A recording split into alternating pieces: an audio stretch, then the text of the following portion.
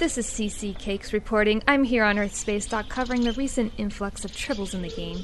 They're in the replicators, Club 47 is covered in them, and each time a new ship docks, more spill out into the cargo bay. The source of the problem is unknown. No one seems to have any idea what is causing this epidemic. I'm here with Airborne, a strategic operations officer for Starfleet. When did you start noticing this? Well, a little while after the anniversary event started, and I noticed a few more than normal. Then after the plasma doping was nerfed, I started seeing more and more. Maybe people started getting bummed because their DPS isn't what it used to be, and they got a bunch of triple pets to make up for it. Maybe the plasma consoles were repelling them, I don't know. Not sure, but I'll tell you one thing, everybody's DPS started going up again after all these triples started showing up, at least for the feds. And as we all know, the Klingons can't stand the things. The Klingons? I gotta go.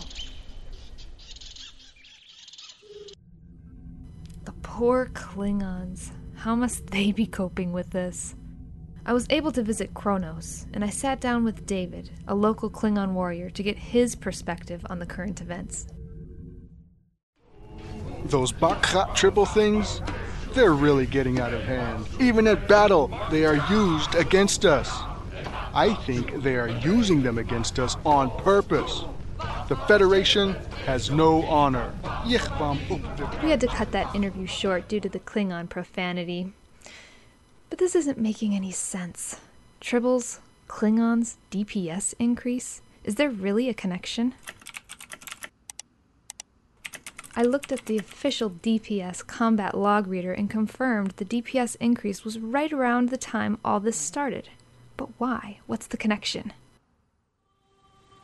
I decided to visit the DPS League Monastery on Pajem to find out.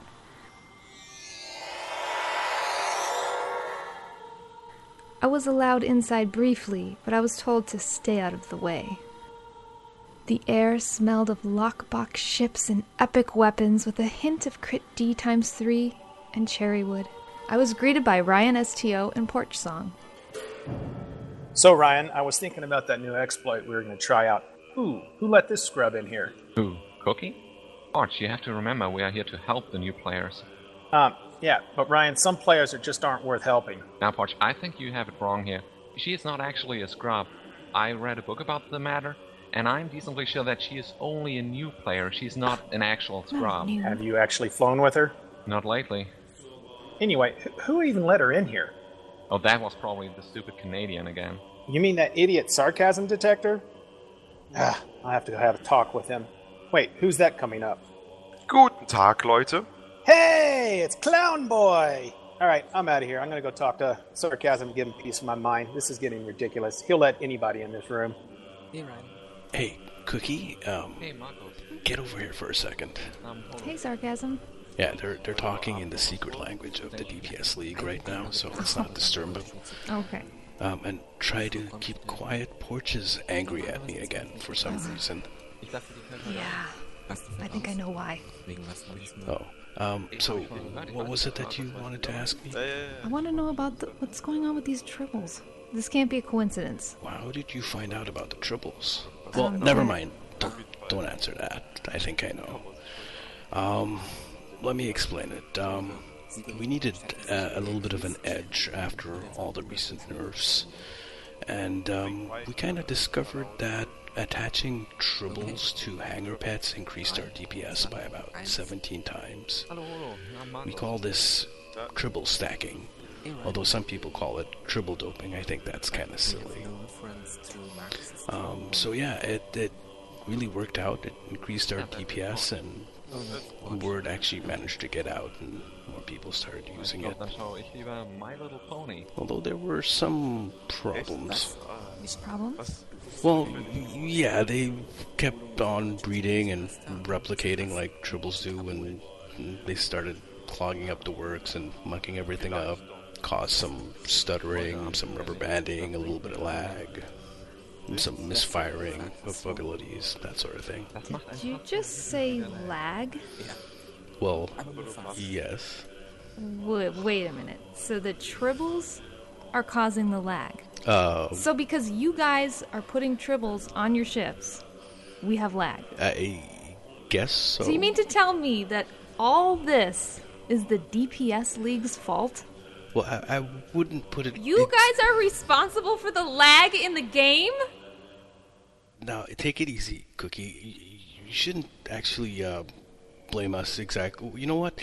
You shouldn't really tell anyone about this. This could be a problem if people found out. Oh, I'm gonna tell everyone about this. You know, we have about a stockpile of 10,000 nerve tonics here in the monastery. If you promise not to say anything about it, you could have it all. Deal. Great. Wait, why do you have so many nerve tonics? Well, we were doing some exploit testing to see if nerve tonics actually increase DPS. Does it work? Well...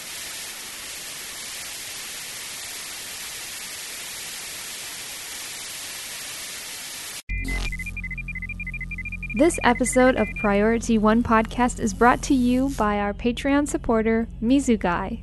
We thank him and all our other patrons for their monthly support.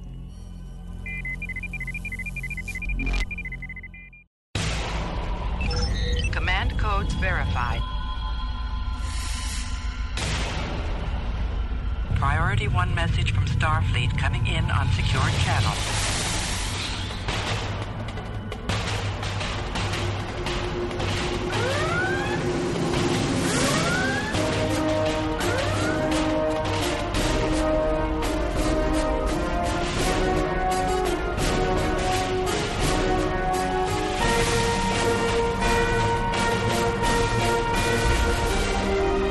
Welcome to Priority One. And now your hosts.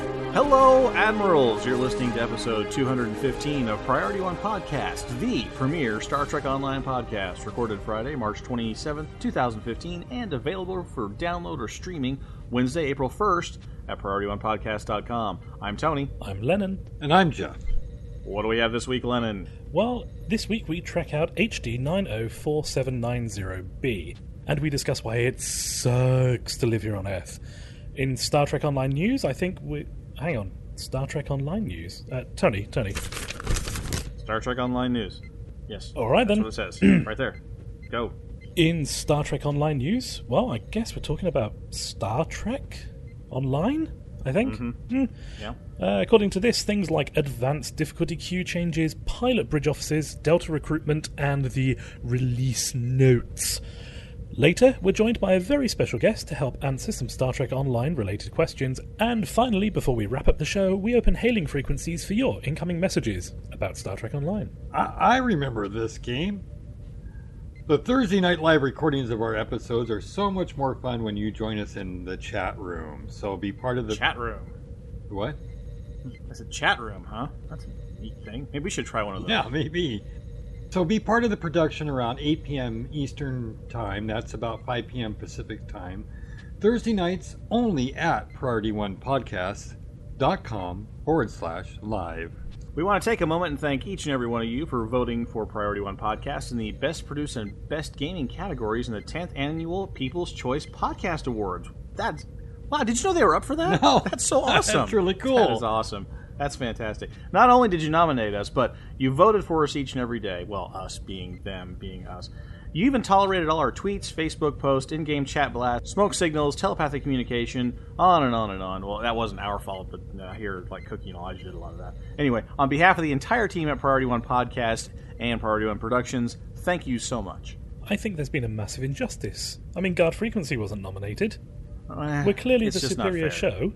Hey, it's just not fair. I mean, they stole our show format. Well, part of it. We stole most of their show format first. Nobody knows. We can fix that in post. Yes. The announcement of the winners of this year's Podcast Awards will be on Tuesday, April 14th at 6:30 p.m. Pacific Time and can be watched live on podcastawards.com. We're all hoping to view it together on TeamSpeak, so come and join us that night. Speaking of hanging with Priority One Team, reach out to us throughout the week. Follow us on Facebook.com/Priority One Podcast or on Twitter via @STO Priority One. And if you're in-game, catch the cast, crew, and fleet mates by joining the Priority One chat. To do that, just type in /channel_join Priority One inside the game chat box. And now let's track out a depressing deep space discovery. Jim, what in blazes? I don't know. Then let's track it out. It was bound to happen eventually. Scientists probing the cosmos with our very best instruments have located a planet, currently designated HD 904790b, that kicks Earth's ass in every possible way. To quote NASA lead researcher Lisa Shapiro, this is a thrilling and scientifically vital discovery that has substantially furthered our understanding of how much Earth truly sucks. Scientists working with Dr. Shapiro began with basic comparisons such as size. Earth is, of course, slightly smaller, to more precise differences like the low salinity of its oceans. In addition, the planet has an extensive ring system and dozens of colorful and reflective moons. After further study, it looks like even the weather is better there. The low-angle axial tilt and nearly circular orbit gives a HD 904790b a nearly constant surface temperature of 75 degrees Fahrenheit and an average wind speed of 5 miles an hour. Astronomer Samantha Wilhelm stated the world's discovery had taken a toll on her team's morale, potentially endangering future work in exoplanet charting. Finding such a perfect planet after only a few years of exoplanet research has significantly increased the chances of finding a giant planet even better than HD 904790b. Researchers have instead returned to studying planets that they know are inferior to our own. Quote, I even tried observing Neptune for a while in hopes that the gaseous sack of crap might make me feel better about being stuck on Earth. But it didn't work. I can't get HD 904790b out of my head. It's ruined the Earth for me forever. Priority One Productions astronomy consultant and visualization scientist Dr. Robert Hurt attempted to convey just how inferior our planet is to this new discovery. I tried to take the raw data and turn HD 904790b into an accessible but accurate vision of the planet for the public to see. But every time I started, I teared up at the sheer beauty of that heavenly sphere. And then I wept openly when I compared that Eden-like planet to the third-class dirtball I live on. Then I realized that even our fastest probes would take over 300,000 years to reach there. Well, when I regained consciousness, I was curled up and sobbing in my hallway closet.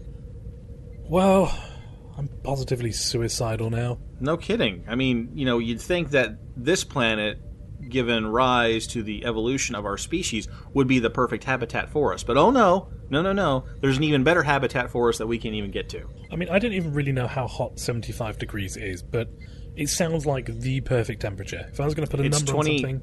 22 Celsius about. That's great. I'm sorry, but 5 mile an hour winds just doesn't cut it for me. I insist on 16 mile an hour winds. Well, I think what happens, it's got that low axial tilt, so that 5 miles is an average. So I bet you could find speedier winds near the equator, like where you'd want to go sailing, because it's got those low salinity oceans. So you could go sailing just about any time, any place you wanted to, and depending on how fast you wanted to sail, we'll just pick a latitude. Because the wind speed should be nearly constant with its low axial rotation. So, you want to sail? Great, fine. You want to play tennis or baseball or football? Well, go pick the less windy northern polar regions. If you want to go sailing or something like that, go farther south. So I mean, it's just, it's a perfect planet for anybody, anywhere, anytime, for anything they wanted to do. And we're stuck here, light years away. It's really depressing. It's just really depressing. I have managed to find an article on the BBC that kind of cross-references this. Apparently, they don't even have spiders on this planet. See? It's just there's no justice. There's just no justice. Have you discovered something that you think the rest of our listeners would enjoy hearing about? A new advancement in science or tech that you would like us to cover? Well, then send it over to us via incoming@PriorityOnePodcast.com. Let's find out what happened this week in Star Trek Online. Computer status report. Status. Incoming message. I'm only in the mood for good news today. There is some Stowe news that needs to be covered here. So no more shenanigans. None of this April Fool's crap going on here. Shows swapping and hosts talking like each other. At least not for right now. Let's get serious and cover some news from Star Trek Online this week. Jace, why don't you talk to us a little bit about pilot bridge officers? I thought you'd never ask. So, like with previous specializations, you will soon be able to train your bridge officers under the updated BOF system to be pilot hybrid specialists. Pilot, however, has no ground abilities, being a space-only spec, the first to focus on just one side of the game. Perhaps we'll see Commando in the future? This brings us a nice round dozen new officer abilities that will presumably be usable on upcoming ships with pilot seating. I'm personally betting on one for the summer event on Risa, given the theme of those ships thus far. Personally, I'm especially interested in trying out Reroute Reserves to Weapons, which speeds up weapons firing cycles and shifts your weapon power energy drain to engine power drain instead, much like the Defiant quad cannons do. And Lock Trajectory, which allows you to maintain your direction of travel while turning your ship to continue firing even with small arc weapons. Think the type of maneuvers regularly seen performed by Vipers on Battlestar Galactica, if anybody out there actually ever watched that show, or Star Furies on Babylon 5. So what did you guys think? Did any of the new pilot BOF abilities catch your eye? You know, I'm interested in Fly Her Apart. I mean, there's no way that that's going to be any good on escorts. I mean, gradually increases speed over time at the cost of hull and shields. I mean, I know that as an escort you want to be nimble, but, I mean, in some cases you're already a glass cannon. I just can't imagine that would be useful on an escort. Certainly on a big cruiser. That would be pretty hilarious, flying a big cruiser in and then leaping into ambush. Well, I guess we'll just have to wait and see once we get our hands on these abilities and a ship that we can equip them in. Now, there are some coming changes to how advanced difficulty will be handled in PvE queues. Cookie, why don't you talk to us a little bit about that? In a devlog by lead content designer Charles Gray, he explains starting last Thursday, March 26th, they have begun changes to the advanced PvE queues. They have investigated and found that some of the difficulty levels needed to be tweaked. All the base rewards will eventually be the same across all difficulty levels. And belong to us. But you will get more from the optional objectives as you increase the difficulty, and instead of these being required on advanced, they will all still be optional. So even if you don't get any of the optionals, you still won't fail the mission. You'll just get the base reward similar to what you would get on normal. It is still possible to fail the mission on all difficulty levels, but the failure conditions are different, so keep an eye out for those changes.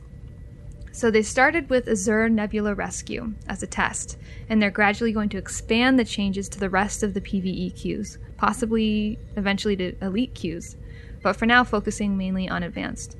So the main changes made to Azure Nebula Rescue is, instead of being required to rescue 3 ships in 3 minutes, you now have the option to rescue 10 points worth of ships in the first 5 minutes, and then a second option of rescuing 10 points worth of ships in 4 minutes, which starts about halfway through the mission.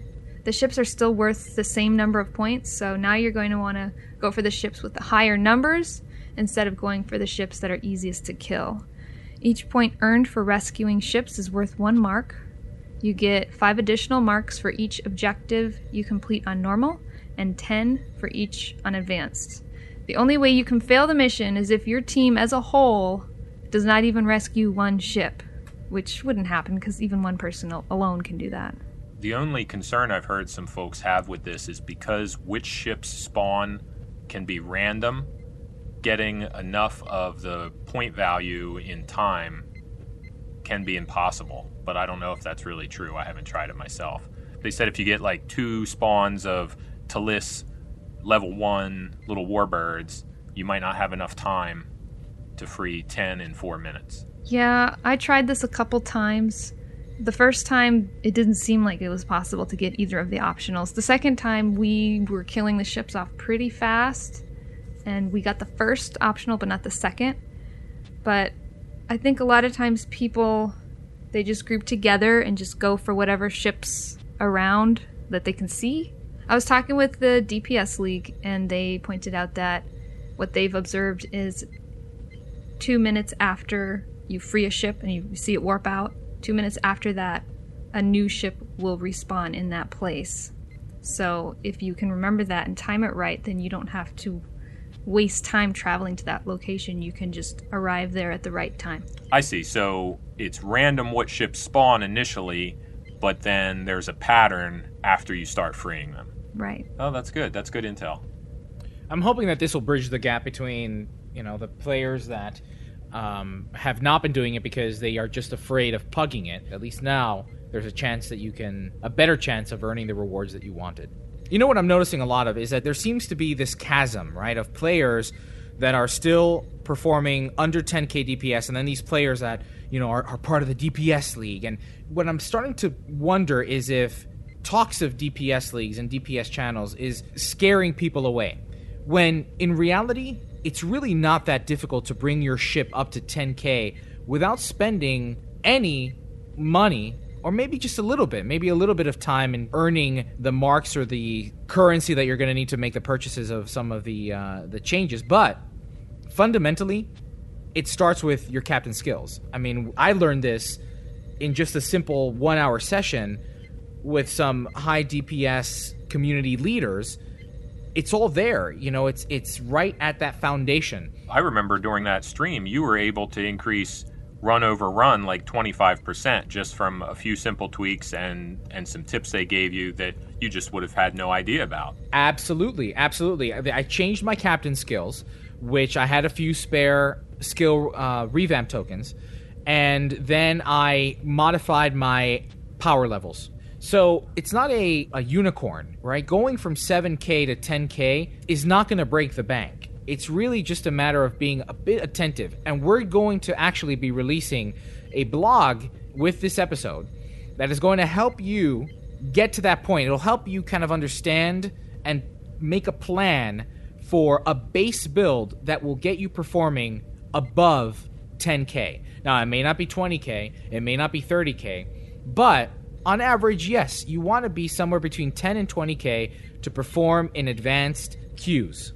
And so our guide, hopefully, thanks to, in collaboration with the DPS League and Matthew 4060X and Jason and so many others that were able to contribute to this, hopefully this guide will be able to get you just past that threshold, just past that 10k mark, so that you can start enjoying the game a little better. Because, yes, a lot of things change with Delta Rising, with the upgrade system and going from, you know, level 50 to level 60.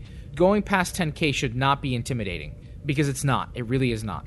And some of it you can just improve just by piloting alone, and that doesn't cost any money. Exactly. Yeah, actually, Cookie, now that you bring up piloting, why don't we talk a little bit about that? Well, we've gotten a few questions about piloting and keybinds in the past. And just last week, I watched one of the most in-depth and informative videos on that subject that I've ever seen.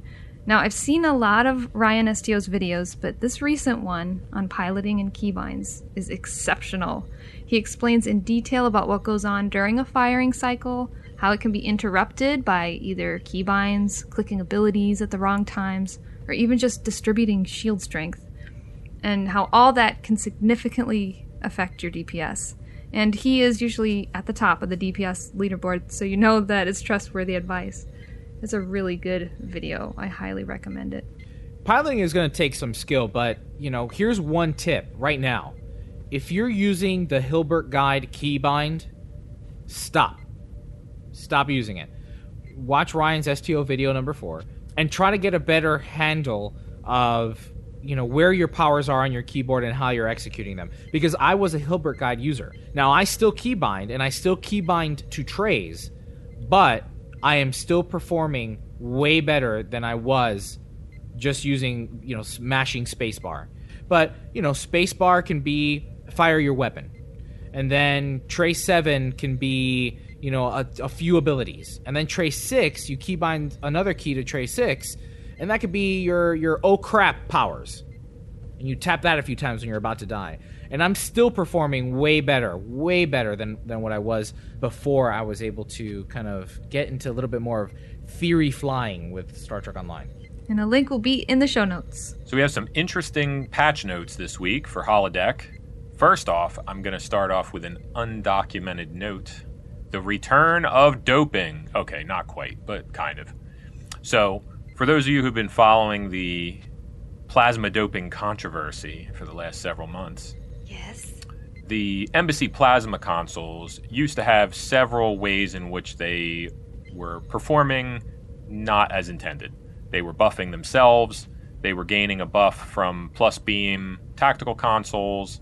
They were out of hand. People were doing like 50k worth of damage just from the plasma consoles when they were set up properly. So they got corrected, aka nerfed. But now the damage from the proc effect, where it allows any type of weapon other than plasma to do a plasma burn effect is very, very small, like almost not noticeable. During the discussion around this, prior to it going live originally, Borticus offered the alternative that they would just change this to be simpler, make it a plasma explosion, no more damage over time effect, which complicates things for determining what buffs affect it and which do not. However, it wouldn't be ready in time to go live with the previous nerf. However, it is here now. So the Embassy consoles now will add a chance to a plasma explosion to all your weapons fire. And it is glorious. So if you have any of these consoles already, check them out. Should be pretty exciting. Not to the ridiculous levels of the so-called plasma doping, but much more beneficial, especially on science ships where you can load up a few of them if you have the rooms. Do you think it's worth it for a ship that only has 2 science consoles? Is it even worth it to have it? Depends on what else you're running in there. I'll probably run 2 out of my 3 science just to give it a try. I was running 1 plus a particle exciter crafted console and my regenerative integrity field, but I could drop both of those. It's just I like the survivability of the Samsar console. Also, a hot topic this week in the patch notes has been changes to surgical strikes. First up, there was a problem where some disruptor cannons were not actually functioning properly, so those will benefit more from the power now than they were, which is intended. Additionally, plasma, phaser, and disruptor quad cannons are now going to use the correct FX and icons when using this ability. They were bugged previously with surgical strikes. However, the bulk of the change is to reduce the critical hit bonuses and accuracy bonuses of ranks 2 and 3. Rank 1 is unchanged. The other 2 were each reduced. Rank 2 by 4%, rank 3 by 8%. Also, their damage multipliers were reduced across the board. Rank 1 by 10%, rank 2 by 16.8%, and rank 3 by 21.5%.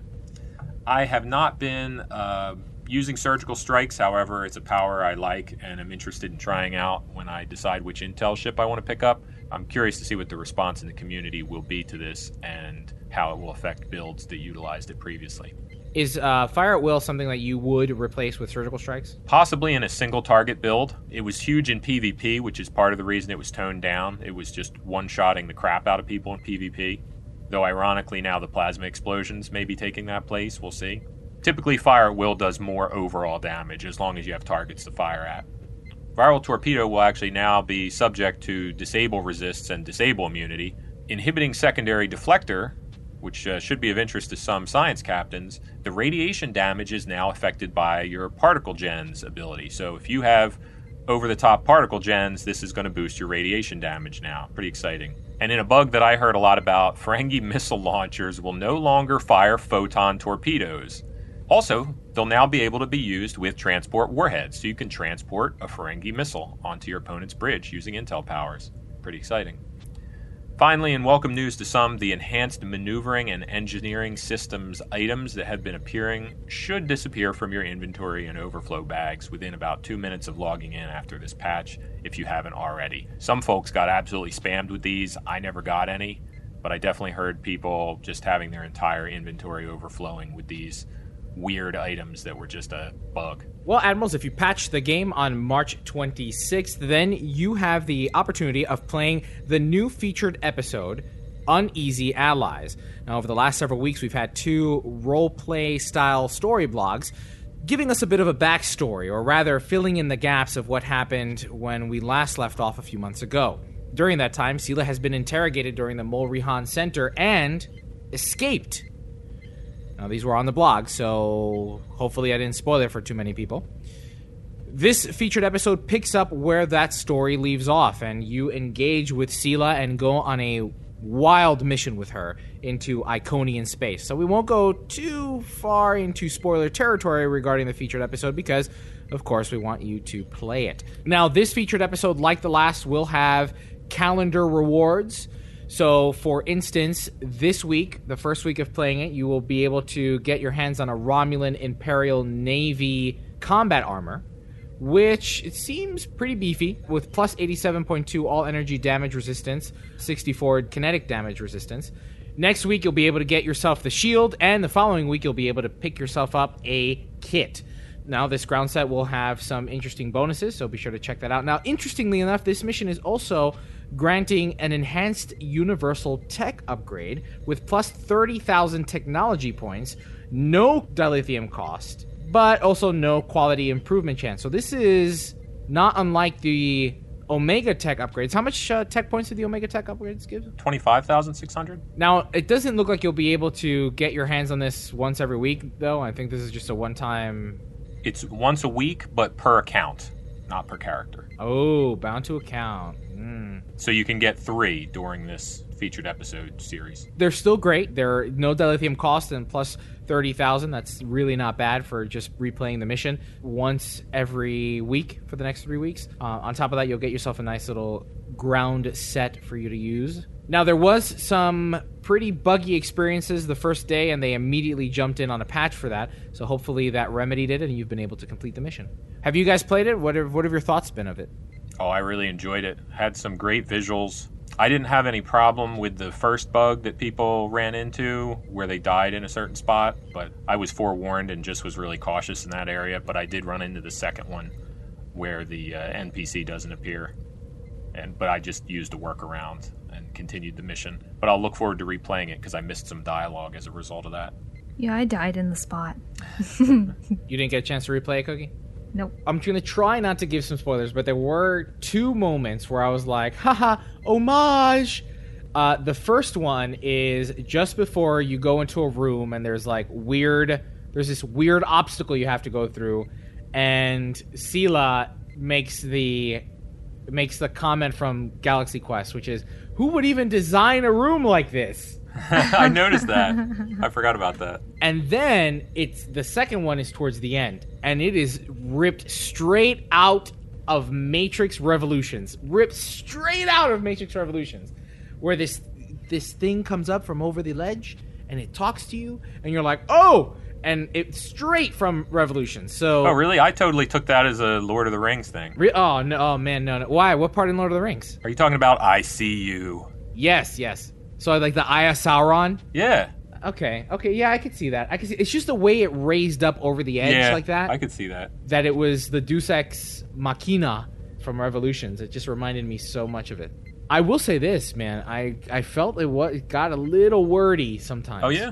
This was definitely a story mission. Tony would love it. Yeah, it wasn't super action heavy or anything. Just some simple ground combat and a brief space battle, right? That's the bad thing about getting stopped by the bug, because I kept hearing all these spoilers after. Yeah. Normally I would have played it before and it would not have bothered me, but... Darn. That's an unfortunate side effect of a day one bug like that, because it's hard to avoid the spoilers, and if you're normally someone that jumps right in and tries to complete it.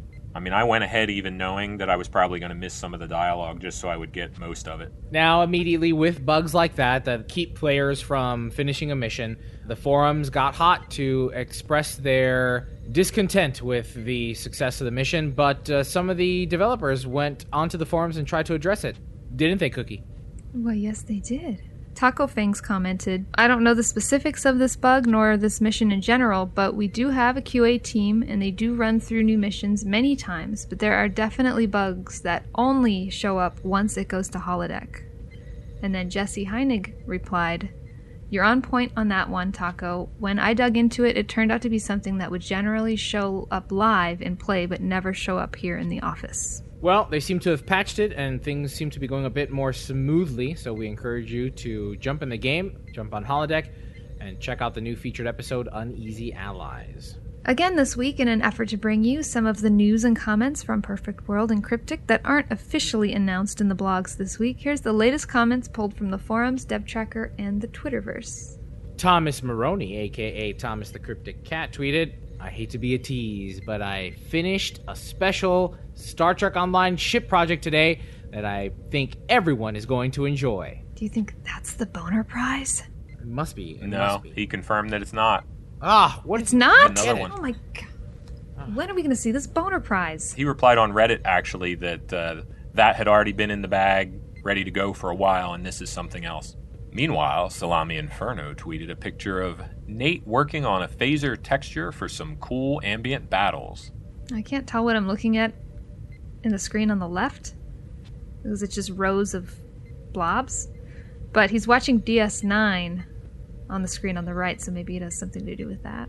Well, Admirals, before we wrap up Star Trek Online news, there is a blog regarding the Delta recruitment event coming up.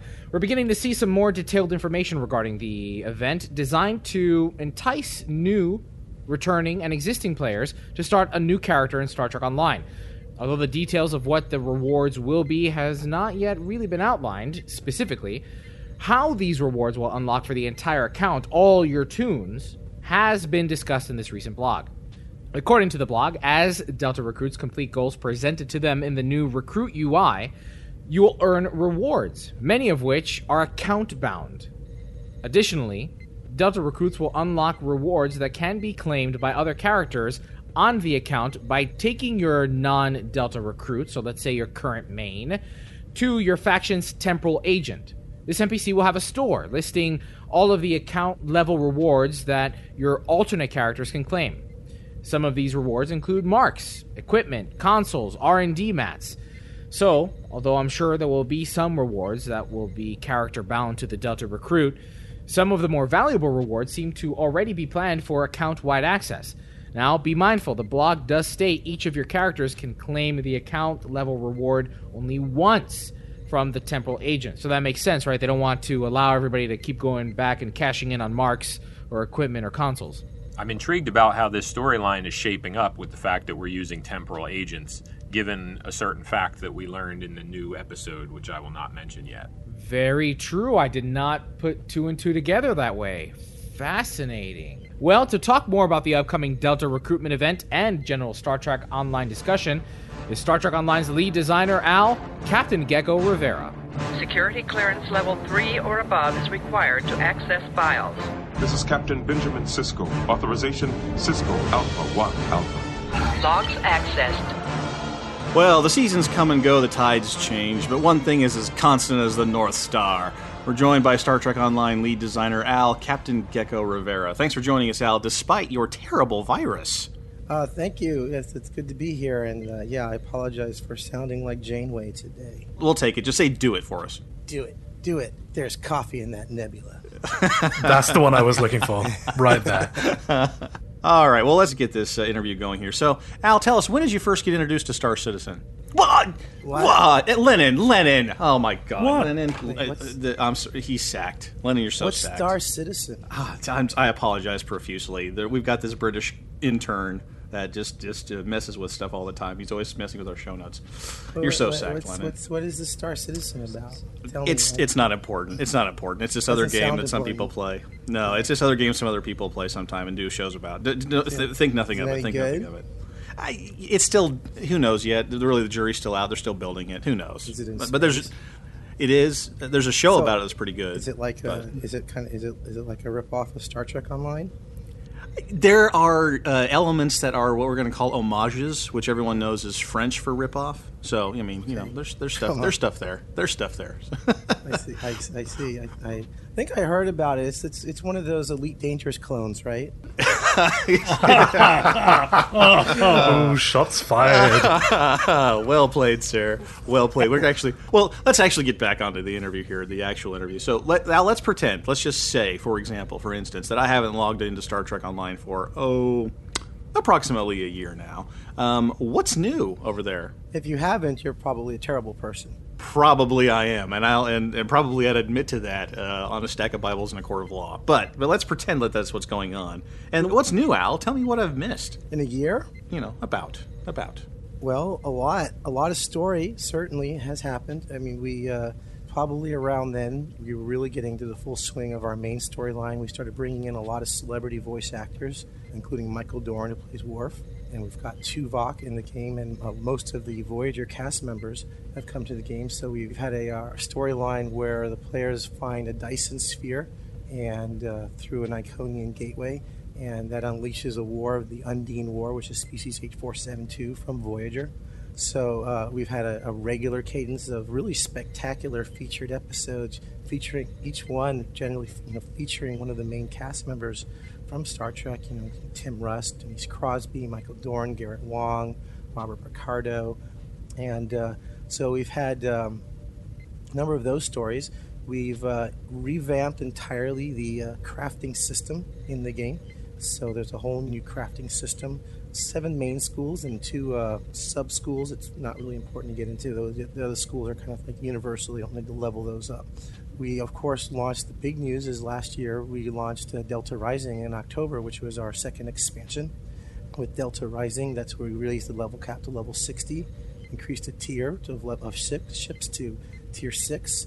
We increased the mark of gear to mark 14, which was a huge increase in performance, and we added the Delta Quadrant. So we added the Voyager cast members, about half the crew, half the cast members.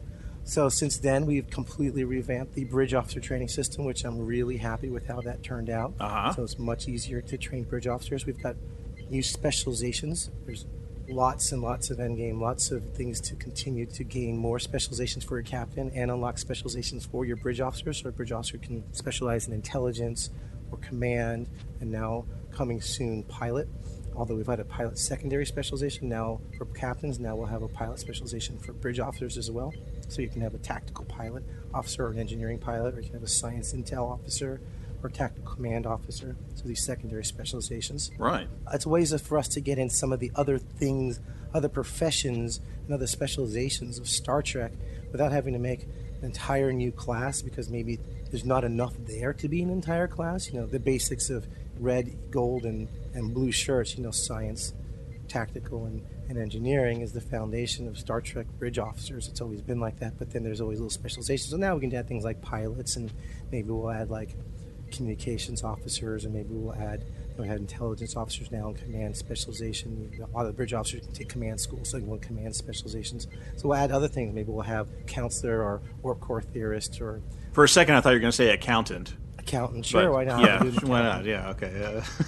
So it's a very scalable system for us to be able to add new specializations, and so add more things for players to achieve and more ways to customize their bridge officers and their captain.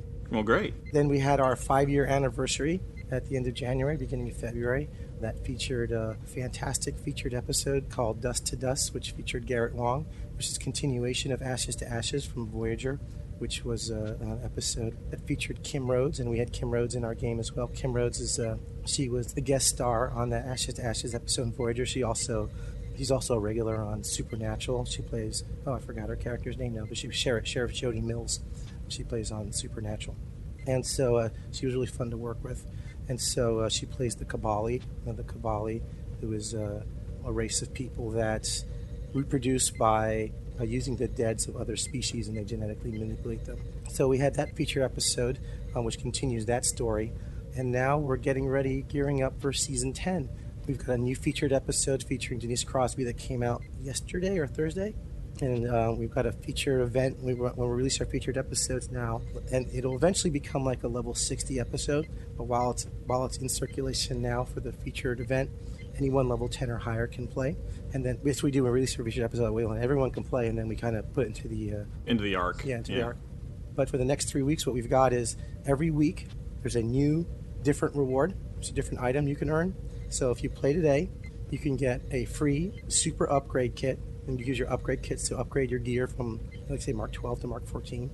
It won't take it to 14, but it'll increase the rank of your gear. I can't remember what the reward is this week, but you get one of the pieces of the Romulan ground set. It's a new ground set. It's a Romulan gear. There's a kit, there's a shield, and there's an armor. And so you can get one of those pieces. So you get one of them this week. Next week, you can get another upgrade kit, and then you can get the second piece of the gear, and then on the third week, you can get a third upgrade kit and the third piece of the gear. The upgrade kits are only available during the first, second, and third week. You can only earn 3 of them, and it's only 1 per account. They're a really good upgrade kit. They don't cost any dilithium to upgrade your gear. They have a lot of tech points, so they can really upgrade your gear really far. You can only get those during this 3-week playable event. You can only get 1 every week, and then it's gone. The items themselves, however, will always be available. You can earn 1 today, you can earn 1 next week, and then 1 on the third week. But if you start next week, you can choose between 1 or 2, and then you can just replay it again and get the second one. If you don't start for 4 weeks, you can just play the episode 3 times in a row and get all 3 pieces, but the upgrade kits will be gone. So it's kind of how we're introducing featured episodes now, so that way everyone can come and play during its initial release. You get something unique that you can only get during then, and then every week we add another piece of gear to that. Okay, well, talking about events, Al, the day after this show airs, the Delta recruitment event is going live, which I believe runs until May the 21st. Is that correct? I think that's right. Those dates are correct. Talk about the Delta recruitment event, Al. What's on the board? What's the big plans? So, Delta Recruit is something new that we're trying. On April 2nd to May 21st is Delta Recruit. And what that means is you'll be able to log in, and any character you make, whether you're a new player or you're an existing player, you can make a new character, and this character will be a Delta Recruit. And we've modified a lot of the game to be a little bit special for Delta Recruits. You're going to get the same tutorial, but you're going to get a slightly different starting experience. You're going to get a few unique cutscenes and a unique backstory about being a Delta Recruit. As a Delta Recruit, you're going to earn special gear. You'll have a special trait. One of the traits that you'll get, for instance, is that you and everyone on your team, whenever you kill something, whether on the ground or in space, you'll earn a little dilithium. Oh, nice. There's rewards along the way. You'll earn some marks and some more dilithium and some items. So there's a whole bunch of rewards that you're going to get throughout the entire game. But what's important, too, is that we didn't want to just isolate players who, invested a lot of time. For instance, in their recent character recently got to 60. You will also be able to unlock rewards for the account. So when you reach certain goals, everybody on the account gets some dilithium. Everyone on the account gets some marks. Or everyone on the account gets this reward. So you're unlocking rewards for your entire account as well as your main character. The Delta Recruit will earn some rewards that are unique to him or her, but also a lot of rewards will be just basically account unlocked. A lot of these rewards are simply awarded for achieving certain goals. So you'll have a special UI that will track different achievements. Like some of them are basically there to guide new players onto accomplishing certain things, like complete this story arc, or invest in the duty officer system, or join a fleet, or do these sort of things. And as you get those things, you get certain achievements, and then you'll get a reward for that. So there's a special UI that will track all that. Some of the rewards you'll get also, like if you join a fleet, you get we call them, what are we calling them right now? We used to call them dilithium coupons. So you'll earn dilithium, like a lot of dilithium, but it's only spendable on the fleet. So you can't just spend it anywhere else. It's so that way everybody wants to have a dilithium recruit. They want to recruit them into their fleet. Because I want you as a Delta recruit, because you can bring how many thousands of dilithium into my fleet. And it's the only place you can spend it. So we're trying to make people want to play with Delta recruits. Also, that's the reason why they have that trait where you earn dilithium while playing. Everyone on the team earns it, so that way everyone tries to join up with the Delta recruits. Trying to make this community friendly, so all the new players that are going to come in and check out the game, everyone is going to love them, right? That's the theory. This is something we talked about a long time ago, you and I, having some sort of subset of dilithium that was spendable only on fleet projects. Because it was... Yeah, it's like dilithium food Yeah, exactly, stamps. yeah. And it's something that, everyone has all these competing demands for dilithium, and the fleet was just a big dilithium sink. This is an answer to that dilithium sink. You can keep making more Delta recruits, and you can keep bringing that dilithium over to the fleet. There's a special story that goes along with it. We've sprinkled throughout a lot of the episodes, I don't know how many, a lot, like 50 or so or more episodes, little story elements that will be clickies and things that only the Delta recruit can do in existing missions. Like you'll go to Azure Neb, to the first episode. Stranded in Space. Stranded in Space. There'll be a special thing there that only Delta recruits can do, and that'll unlock some more of the story and unlock some more achievements that will help you earn some more rewards. So we sprinkled stuff out throughout the game for new players to experience. So it's kind of analogous to that where you guys went back in and put in specialties for the command people and for the engineering for the science people. Only if you're a Delta recruit will you be able to walk up to this console or this object and interact with it. Okay, cool. Right, exactly. Exactly the same thing, but there'll be a little bit more story associated with it. You'll get a special contact that will help guide you and tell you what you're doing and why you're special. And the whole thing kind of ties into our Season 10 and 11. So we're kind of building a story associated with all of this. So it's not an isolated sort of thing. We're trying to, find a way to invite new players to come to the game. Great time to join Star Trek Online right now because a lot of new players are going to play. A lot of old players, existing players will have incentives to play because they're going to get a lot of rewards for their fleets, for their alt characters. If you haven't played another faction, this is the perfect time to join the other faction. Leveling up is fairly quick, and you're going to get a lot of really good rewards, so you're going to be fairly well equipped through this process What if I've filled up my character slots? What if I've maxed out my character slots? Right, we give you a free character slot. So you get one free character slot with Delta Recruit, so you don't have to worry about that. Whoa. And I understand that you can take an existing character and also make them a recruit? No, you can't take an existing character and make them recruit, but you will get a free slot and you have to make a new character. But it can be any faction. So this exists in all three factions, the Romulan, Klingon, or a Federation character. I was just going to ask if there's a limit to the number of Delta recruits you can make. I could make one of each, couldn't I? No, there's no limit. Absolutely no limit number of Delta recruits you can make. Some of the rewards are count bound, so like sometimes you can only get, there's a few rewards that you can only get one of ever, but that's very few of those, and there's good reasons for that. So there's no limit. We want you to make as many as you'd like, and there's no worries there. Now, in addition to what's special for Delta recruits, we've also tied in something brand new that we've never done before, and we've had server-wide goals. So every week for 6 weeks, I believe, 6 or 7 weeks, the Delta recruits will have this special objective. And those objectives may be like, the first one I believe is play as many episodes in the main story arc first time. As many unique episodes as you can possibly play. And we count all those. And if enough people do enough of those, then we unlock a server-wide event. And there's 3 tiered. And so I think the first one is an XP bonus. So if a lot of people come in and play all the episodes, as many episodes as they can, we'll unlock for 1 week a 1.5 XP bonus. If they reach the next tier, it'll be a 2 XP bonus. And if they get the next tier after that, it's a 2.5 XP bonus. There'll be a little UI that everyone can see, and everyone can see everyone's progress. So you can see how close they are to getting to triggering that event. And then that event will run for that whole week. Will get, double XP or whatever, how much tier that they've made. And then a new objective will come up, and the objective will be whatever. It will be kill so many things, or collect as much dilithium, or do whatever those different. There's a whole bunch of different objectives. This is the objective this week, and it's kind of measured for what we think people will be at that week. Like at the first week, most people are going to be playing their main episodes, and so that's what everyone's going to be focusing on. And then after that, people will later be more interested in marks, more interested in dilithium, more interested in whatever, and so it's kind of tied into that. As people reach those goals, then we'll unlock a server-wide event for everybody, not just Delta recruits. But only Delta recruits can affect the event. It's in everyone's best interest to try to help Delta recruits to keep earning that stuff, so because everyone gets the bonus. The long-awaited one sector to rule them all is a reality now. What does this do for gameplay in STO? And can you guys take advantage of the new environment to expand your bag of tricks? The main thing that it's going to be is going to be largely quality of life features for players. And I'm going to willing to bet that after like a few weeks of playing the new sector revamp, it's going to be like one of those things that just feels natural, and people are going to forget how it was, just a few weeks ago. It's just a really huge quality of life feature. So we've broken down the sectors into 3 maps now. We got Alpha, Beta, and Delta Quadrant, which made the most sense to do it that way. The Beta Quadrant is the largest one.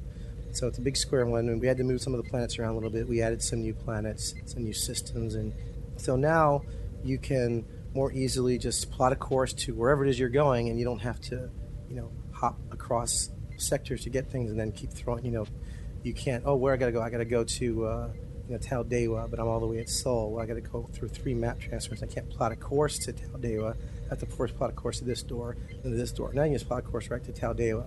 You will still have to do that if you're crossing quadrants, but that would be the only place you'd need to do that.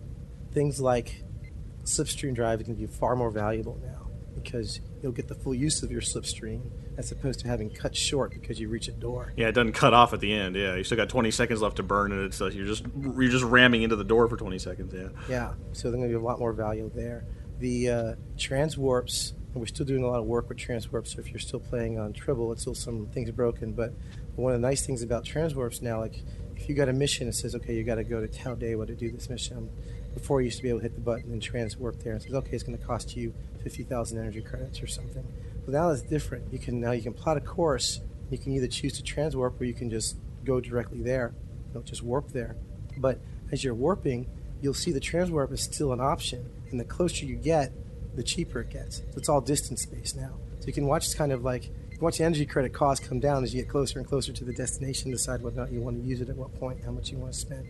So that's kind of a nice little handy little feature. So if your buddies say, I'm sick of waiting for you, hurry up, you can just hit, okay, fine, and then spend 20,000 energy credits to jump there. So this might be an old question, so sorry if it's no longer relevant, but once upon a time when all the sector walls were still intact, if you were, say, a Federation character and you wanted to go into the Klingon sector, you used to have diplomatic immunity in order to pass through the walls. How's that been dealt with? It hasn't been dealt with. As a matter of fact, it's something that we are having a meeting with next week to figure out what we're going to do with diplomatic immunity. That one's been a problem in the past. We've had to make some changes with that before, but it's probably going to be more related to what duty officer assignments you're going to have access to. Right. As far as, like, if you have diplomatic immunity, then you can access the duty officer assignments in that area. Because duty officer assignments are still based on general areas where they used to be. They're just kind of more volume-based. So if you go to this area, then you can access the duty officer assignments in this region or in this region. But if you don't have diplomatic immunity, then you wouldn't have access to those duty officer assignments. But now, yes, you can fly right into Klingon space. Klingons can fly right into Federation space, and there's no problem. When you guys introduced the maps on the Dyson Sphere, they were just gigantic, huge areas. And then if you flew to certain places, certain missions would become available. And if you flew to other places, there were other missions that became available. Is that kind of the underlying sector map now? I guess so. I mean, it is a giant map, and although there's no missions associated within the sectors right now, we did talk about it. We just didn't have the time to do that. We talked about adding little found missions and things along the way, which is just something we still want to do. Like, just like in the Dyson Sphere, it's like, oh, there's a disabled ship here, or there's this kind of thing here. We even talked about for a long time about whether or not we wanted to add combat in sector space, but trust me, we worked on it, and tried so many different things, and we decided, no, it's probably best not to do that. Other than right now, then the duty officer assignments, there aren't anything else that are volume-based like that or found like that. So right now, this is largely just a huge quality of life and just generally a social improvement. Everybody is all on the same map together. Speaking of social, that's actually a very good point that you just brought up there. Again, I know when this was, I think it was like way back in Season 3, when the astrometrics view was altered to what we currently have effectively, it was brought up that one of the points why there couldn't be a sector merge was because there was a limit of, I'm just making this number up now, but let's just say 75 players per map. Is that still a limitation that you guys have, and is space going to feel empty? There's a limitation, but it's not 75. I couldn't tell you exactly. I'm sorry, I don't know what the exact limit is. But we have, throughout the years, spent a lot of time improving performance. The engineers have been improving a lot of performance to be able to increase the count. And that's actually one of the reasons why we didn't add combat to sector space, is because that number would have gone right down the toilet. Yes. Yeah. So not only is it just adding the bad guys themselves, adding more entities, but having to enable all those powers and all that data. You don't have to load combat data. Could you still have the deep space encounters like in the old days, those little red thunderstorms? Yeah, they're still there. And those just bring you to a separate map, though, right? It's a door. So I couldn't tell you exactly what the population is, but it's still pretty high. And we mess with, how big of a map can we make, and what is the population of people that we can get in there, and whether or not it felt good. And then we did a test. We got everyone in the company and loaded in to see what it felt like, and it felt really great.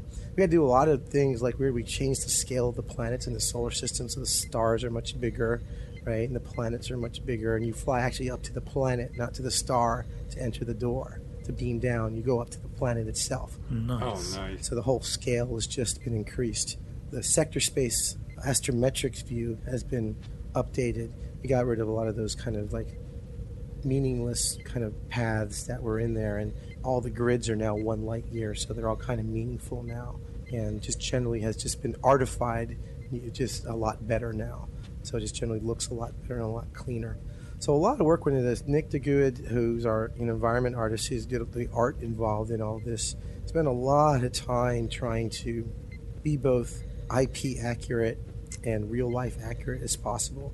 It's not accurate. Space is huge, but we're some planets like, this doesn't really make sense to be here, and this really is supposed to be over here. And so we moved some things around, and some of the things were where they were because of the sector blocks, and so we kind of need to get this in this block for the story reason or something, or because they're a level 1 player and we don't want to have to take you out of the sector block if you're in the first 10 levels, so we put everything in one sector block. So now we're able to move things out. That entire section, the whole Borg section, that little sector block where the Borg stuff is, that whole section is gone, and all that content now takes place in Galactic Northeast, like on the other side of the Romulan territory, closer to Delta Quadrant. Right. So all that stuff has just been moved up there, right? Same thing with the Defera stuff. Defera got completely merged into with Alpha Quadrant, with Cardassian and Bajoran space. We also added planets that were never in the game before, like Ferenginar and Betazoid. That's all in the Alpha Quadrant. So all those planets are now all in there, in between the space where like Cardassia and the Breen and the Defera space was. So that's all now encompassed in there. And plus, that's something else that we did recently, which was the Foundry Top 3.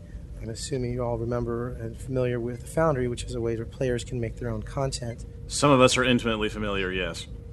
All right, so excellent. Well, the Foundry, before players can...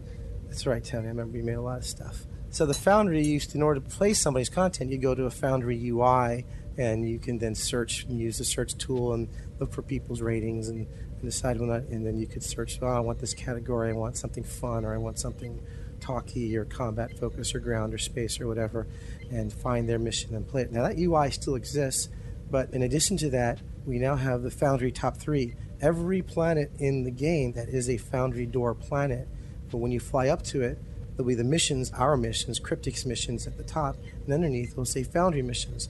And we'll take the top-rated missions for that door and randomly pick 3 in every time period, I don't know, every hour or something, I don't know what the time period is. We rotate that out. So you can fly up to any door and you see there's 3 Foundry missions right here. And so now when we add in new doors like Ferenginar and Betazoid and things are there, those will also be Foundry doors, and players can go and make maps there. There's a few doors out there where there's only like 2 Foundry missions have been done on them, and so those are the only 2 missions that are only ever playable there until people make more missions there. So now's the time to make Foundry missions and hook them up to doors that have never been used before. There you go. So you'll be at the top. Someone just flies right up to it, and they'll just, okay, those are the top 3 missions to play. You can play those missions. So that's just a real convenience factor. It makes it really easy for players who are just kind of patrolling around and exploring. It's kind of the first step of exploration for us, and see, oh, there's some missions here, and you can just play it. You don't have to look through it through the UI. It makes it a little more accessible and user-friendly for everybody. So that's really been a big success. Really happy with that.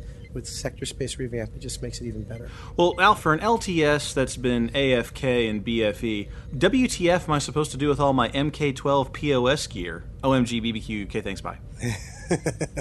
Well, you're supposed to upgrade that, use the upgrade kit, so it's no longer POS. Oh. So you can upgrade all your Mark 12 gear to Mark 13 and Mark 14. Am I totally screwed until I do that, Al? Am I going to be... Absolutely not. Okay, I'm not handicapped. I'm not going to get yelled at in chat. I can't speak of whether or not you're going to get yelled at in chat no matter what.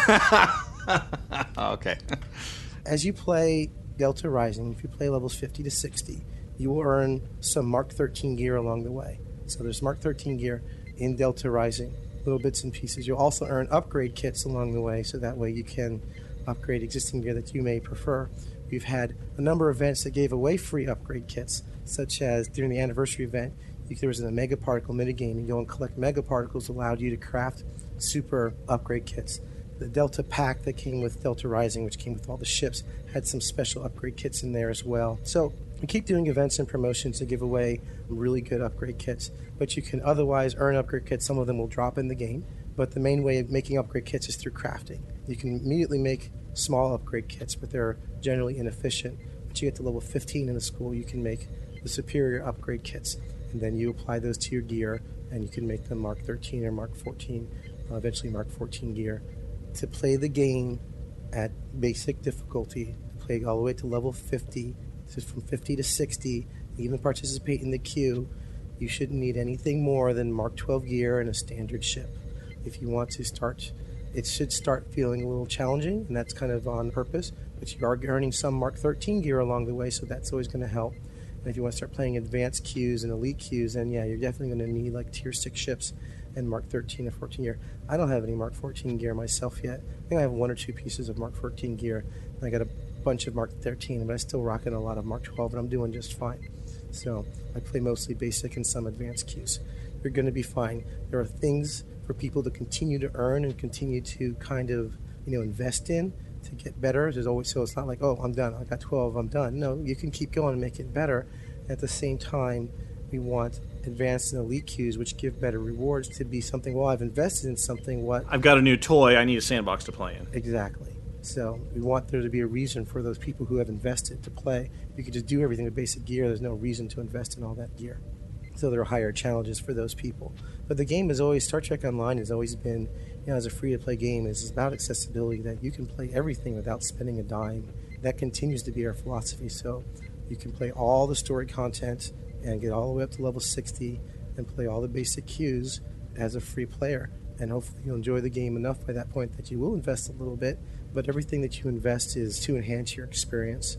We kind of like to look at it like movies. You can go see a movie at a matinee for whatever. I don't know what a matinee costs. Let's just pretend it's $5 and watch a movie at 2 o'clock in the afternoon. Or you can watch it in the evening and pay the evening price, whenever, $10 to watch a movie. But if you want, you could watch it in 3D, pay another $5 for that. Or if you want, you can watch it in IMAX 3D and pay another $5 for that. If you're crazy, you can watch it in that stupid high definition, high frame rate one, which they ruined The Hobbit with. Pay another $5 for. But all in all, every time you watch the movie, you're getting the same experience, but you're just enhancing the experience with other features. But you're still getting the same experience. That's what happened. That's how we try to look at it in Star Trek Online. You're always going to get the same content, but you're going to get a different experience. If I want that really awesome intel ship or that really awesome command ship that has these abilities, and I really want to be very powerful and get access to these other more advanced content and better rewards and level up faster, then you can invest. But you don't have to. There's no content gates. There's no paywall gates in Star Trek Online. That's always been our goal. So, no, Tony, you're not going to be screwed with your Mark 12 gear, and I don't think you'll be stuck at Mark 12 gear for very long, because you'll be able to earn Mark 13 gear and upgrades very easily. Plus, as I said, you play the featured episode this week and earn 3 great upgrade kits just over the next 3 weeks. So I hope everyone plays every week, because, like I said, those upgrade kits go away every week. You can only earn 3 ever, just for the next 3 weeks.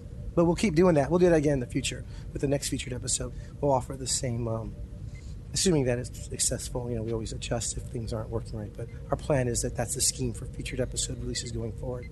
And we've got a lot of featured episodes planned over the next year. Excellent. One thing that I was saying earlier is that I've recently returned to Star Trek Online after approximately a year's long absence, and one of the first things that I was greeted with was, like we were saying, a ton of new systems, including boss and starship traits. With the release of the Delta recruitment event that's coming up, if once you've completed the story arc, you're able to earn a unique starship trait, aren't you, which I believe is called Temporal Insight. Are you able to tell us more about that? What I can tell you is that when you unlock the trait, it is an account unlock trait. Yes. So everybody gets it, right? So another reason why Starship traits, if everyone's not familiar, you can, when you get a tier 6 ship, there's a thing called Starship Mastery, which is basically leveling up process for your ship. So as you get your ship, as you defeat other starships in space, it doesn't happen with ground combat or mission completes, it's just on kills. Your ship gets XP and levels up and unlocks passive abilities. There's 4 levels of that, and that makes it so your ship keeps getting better and better. And that happens on Tier 6 and Tier 5U ships. But on Tier 6 ships, the 5th one is a Starship trait. Once you get that 5th one, that's a trait that you unlock. And it's a trait, like other traits, and you have 4 trait slots. Those traits unlock for your character, so it's not locked to the ship. The first 4 you earn automatically slot, but then if you can have more of them, then you can kind of choose the 4 that you want to have active at any given time. And you get 1 from every Tier 6 ship. You can also get a trait from every specialization you complete. Every specialization has 2 tiers. There's 30 points to spend in a specialization. Once you get 15, you unlock 1 trait. Once you get to 30, you get the superior version of the trait. The old one goes away and just gets replaced. And so you can get a trait from every specialization. There's a couple ways I can't recall right now. You can also earn some traits, or at least they're coming up. But the newest one is from Delta Recruit. And so once you've achieved the main goal, the final goal of being a Delta Recruit, you earn this other Starship trait for all characters on your account. And everybody gets this trait. For the life of me, I'm sorry, I don't remember what it does. With Season 10 coming soon, what can you tell us about the new hotness? The new hotnesses of Season 10? Yeah. Tease us, Al. Tease us. Well, Season 10 will be coming soon, and we've got a lot of it already in the bag. There will be more featured episodes and some new celebrities, people who we haven't seen before, will be joining us. We have 3, actually. 2 of them are signed, and one of them should be hopefully signed next week. So there's obviously the Sector revamp. Obviously there's the new pilot specialization that's coming out with Season 10. Lots of starships. There's always lots of starships planned. I don't know if there's much more I want to say about that. Really what this is Season 10 is, the featured episode today that we're playing with Elise Crosby is a prequel to Season 10. and we will be starting the Iconian War, which we've been building towards for the last 5 years. I just want to say, as a ex-player, I've not actually been as excited about a season release for Star Trek Online as I am about Season 10 since Legacy of Romulus. So, just want to say, awesome job. Oh, really? Because of the Iconians or anything specific? It's a combination of factors. So, yeah, it's the Iconians, which, there was the whole... In Legacy of Romulus, you had the scene where Sela basically gets kidnapped and all that sort of thing, and then it's all been building up all the way through, and so, yeah, it's reaching the crescendo of it, and that's really good. Have you played all the episodes from Delta Rising that continues the story of Sela? I'm still working my way through. Okay. In Delta Rising, we continue that story, and that's a really important part. So you're going to have to get through a lot of that story. You want to go on to get through a lot of that story before you jump into Season 10. I highly recommend it. On that note, one of the speed bumps, the bumps in the road that I had, in my experience, is that you could not play the entire story arc straight through from 50 to 60. On the Delta Recruit side, is that sort of leveling between 50 and 60, is that compressed at all, or is there still going to be some of those gaps? There's not necessarily compressed, but there's so much content in the game, Tony. If you create a new character, you'll get to 60 and still have missions to play. Before Delta Rising, if you played to level 50, you barely are in the Romulan arc. This is also going to give Delta Recruit's going to give people an opportunity to see, maybe having even seen some of the updates we've done to old missions. So we've updated the entire, obviously the Federation tutorial, Klingon tutorial, it's all revamped. All the the Klingon arc, the first arc for the Federation, was completely redone. We've redone entirely the Romulan arc. We've redone entirely the Borg arc. There's so much content that you're not going to have any gaps going from 1 to 60. There's not going to be any gaps from 50 to 60. And if you're playing duty officers, the gapage is so minimal. Even now, I can basically level a specialization point every 2 days of logging in with duty officers if you're clever enough. So you can get a lot of points just from duty officers. So new players are not going to experience that. And even as an existing player, there was only so much content that we could make, and I would have loved to have made however many 30 hours of story content. But if you're playing from 50 to 60, like when Delta Rising first came out, you could get to like level 53, and then all of a sudden you couldn't get any more missions. But if you just do some patrols and now queues, and now patrols and queues especially give a lot more XP, and the ground adventure zones give a lot more XP. So your experience now is even faster going through level 50 to 60. Because before, there was about 1/3 of the XP in queues, and a lot of the ground missions weren't giving any XP rewards, especially on replay. So now you can do all that content and get through to the next level much more quickly before the next story update comes along. It was important for us to do that. If we just let you play the content directly, we probably would have finished by Pioneer level like 54, 55, and then people would say, well, now what? And then there would be less of incentive to get to 60. So it all balances out just fine if you're making a brand new character. There's so much content there that you will be well into your 50s before you start unlocking the Delta Rising story arc. So for a guy like me who doesn't even remember the tutorial missions from 2010 when the game released, the Delta Recruit might be a fun time to go back and re-roll something new. Have you not played the newer Federation tutorial? I did the tutorial as part of my job as the Priority 1 guy. I was like, going through it going, I see this thing has been changed and I find this to be a very interesting new experience. But I never played it, like just to play it, And you said also earlier in the interview that the Delta Recruits are going to have some spiffy little things even above and beyond the new revamped tutorials for the Federation. So my big thing was the level gap at the end game. But what you're telling me here is that for a Delta Recruit starting on April the 2nd, I can play story missions all the way through, still do all the fun little side things to help those achievement unlock stuff, and I'm going to be mid-50s by the time I even get to Delta, and so there shouldn't be much of a gap at all towards that end game, which that's fantastic. There shouldn't be much of a gap at all. And as you're playing queues, you're going to be earning a lot of XPs just from the queues now, as well as dilithium. Right? We added dilithium to patrols and dilithium to improve dilithium on queues and greatly improve the XP on queues. And we even added dilithium to missions as well. So you'll be earning just on missions, you'll be earning dilithium on the way up and on mission replay. All right. So yeah, we tried to do a lot of rewards improvement, and we still have some other rewards improvements. As a matter of fact, we just released a dev blog for a change we're experimenting with on advanced queues. Okay. We made Azure Nebula using the new system. I'm not sure when it's live or not, if it's going to Tribble, I can't remember. Yeah, so there's a change to it, so there's no fail state anymore. You don't have to complete the optional. If you just do the basic, you earn the same rewards as you would as a basic queue, but you would earn a lot more if you complete the optional in advanced mode. Oh, okay, that's nice. And so we're going to experiment with that, see how that goes, and if that goes well, we'll add that to all the other queues. Retrofit it to the other, yeah, okay. If it doesn't work, we'll make some other changes and we'll experiment with that until we get it right, and then we'll apply that to other queues. All right, well, we've talked a lot about the future here. I'm going to give you a blast from the past here, all right? All right, hold on to your hats. With a little temporal insight here. This is what the treat actually does here. Quote, the people that are going to be playing STO 10 years from now are going to be fans of Star Trek, and the game needs to focus on that strength. Players who are looking for the best, quote, crafting, the best, quote, PvP, the best, quote, raids, are always going to go for the hot new thing. The people who are looking for that best Star Trek are going to play our game so long as we stay true to that. End quote. Now that was former EP Dan Stahl in an interview dated April 5th, 2012, just about exactly 3 years ago today. 3 years into that prediction, how accurate do you think it was, and do you think Cryptic's still guided by that statement? I think that is probably 100% accurate. I fully agree with that statement. If anything, more so than when he probably first made that statement, because he probably didn't realize how much we were going to invest in, say, for instance, just in our celebrity talents. The story alone has become so integrated with Star Trek stories, especially Delta Rising, and the experience you get.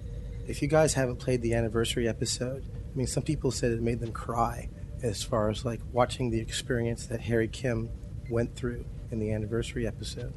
Garrett Wang did a fantastic job. Well, I've always said you and Kestrel have been taking good care of the IP, so I'm not terribly surprised that you guys had a good story there. And that's all that's ever really mattered to me, right? It's just making sure that people get to live in this world of Star Trek, whatever it is that is their Star Trek. We're going to even as long as it's not Abrams' world of Star Trek. We do not actually have license to J.J. Abrams' Star Trek. So that is just not part of... I sense deep regret there, Al. I sense that you're really broken up about that. I sense... yeah. Yeah, no comment. But, yeah. But I love to make fun of J.J. Abrams, Star Trek, but I still enjoy the movies. I'm still looking forward to the movies. It's not my Star Trek, right?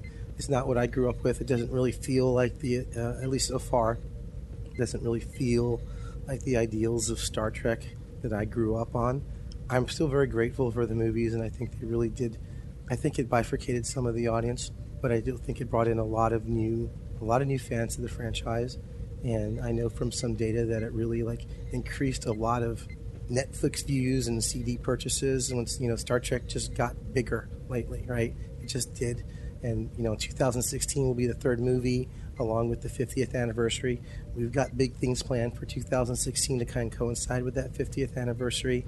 So a lot of that success does fall on the JJ verse and those movies. They're just different movies to me. I enjoy them. I have fun with them.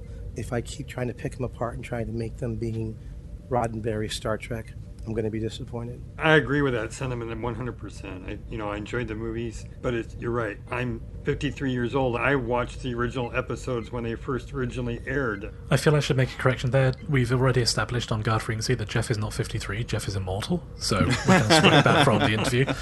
Yeah, if I may though, Al, one of the big complaints that some Priority 1 listeners have is that we never ask you the hard questions. Okay? So, us here at Guard Frequency, we never shy away from a fight, particularly because we earn in-game currency for PvP. So, we're going to ask you some hard questions. Are you ready, sir? Sure. Let me bring up my Elite Dangerous character. Okay. All right. Okay. And I got the boxing gloves on now. All right. Here we go. Hard question number 1. Batman or Superman? Wow, that's a really good question. Yeah, we told you they were hard. No, well, they're hard because I'm actually a Marvel fan, much more so than I ever will be a DC fan. But in that case, Batman or Superman, the correct answer is Professor Xavier. Well, actually, I mean, if you were to ask me what my favorite superhero would be Spider-Man. But if it was Batman or Superman, I actually like the Superman comics better, but I like the Batman character better. All right. See, that's no, stop, hold it. No. That's a weasel answer, Al. I'm going to nail you down. That's a weasel answer. Then I'm one or the other. Hard question. Then I'll go with Batman. Okay, all right. So we've got the answer from him, and that's where he's going with it. Ladies and gentlemen, we expect responses and questions and criticisms. Go ahead, Jeff, your turn. Okay, so this one will really trouble you. T'Pol or Spock? Oh, no, there's no trouble. It's all about Spock. All right. Okay. Decisive. I like it. Okay. Jellicoe or Styles? Jellicoe or Styles? I don't even know what you're talking about. Jellicoe was the captain that took over from Picard on TNG. Was it Best of Both Worlds, I believe? No, it was Chain of Command. Okay. Chain of Command. And Styles was the one that was pursuing Kirk in Star Trek 3? In the Excelsior. Yes. So who's your favorite jerk captain? Who's the best jerk captain? Oh, that has got to be Jellicoe. He was a jerk, but he was at least competent. What? Well, you didn't like the scepter, the little scepter that Styles had? That didn't do anything for you? No. That's almost caricature. Okay. Well, all right. Again, that's we've got his answer, everybody. We ask him the hard questions, and there it is. We expect letters. We expect responses. And finally, Al, the hardest question, and the most difficult one, of course, they saved for me to give to you. The question is, where's my kinetic impulsor console? There's a kinetic impulsor critter in the game. No. You have to play the damn game. No, there isn't. It's a boss tank. A boss tank named kinetic impulsor? Are you kidding me? Yeah. Wait, it's on the ground? Yeah. I hate the ground stuff. Not even a space thing. Oh, I quit. All right, well, I'll just take it out. No, you can keep it in there. That's fine. All right, well, Al, it's been a genuine pleasure talking to you again, and we thank you so much for taking time out of your day on a Saturday when you're sick. Like, you get double bonus stars for this. Excellent. A triple XP and a dilithium bonus, and we're going to throw in a superior upgrade kit on top of that. I appreciate that. I must say that I'm going to revamp and spend a few hours back in STO again. So. No, you totally should. This is the time. You gotta. If you haven't played Delta Rising, you gotta play Delta Rising. If you haven't played in a long time, if you haven't played another character, Delta Recruit's a great time to make a new character. Story-wise, this is like one of our best story years. We have so many regular stories planned coming out. We've got our arc planned through most of Season 11 and all the way into 2016. So people are asking, what are you going to do with the Iconians? After the Iconians, what's next? Don't worry about it, guys. We've got all kinds of stuff planned for after the Iconians. It's not like, you can't build anything anymore after that since you meet the ultimate bad guy. There's always a bigger bad guy. There's always another threat in Star Trek. We've had plenty of time to prepare for that. So this will be a pretty epic story, and the conclusion of which, of the Iconian arc, I hope is going to really please everybody because it is meant to be very, very Star Trek. It should be very, very iconically Star Trek of an ending. I was going to ask you about a rumor of a possible new Star Trek series that they're putting forth, and I mean, if you had any thoughts or opinions on it.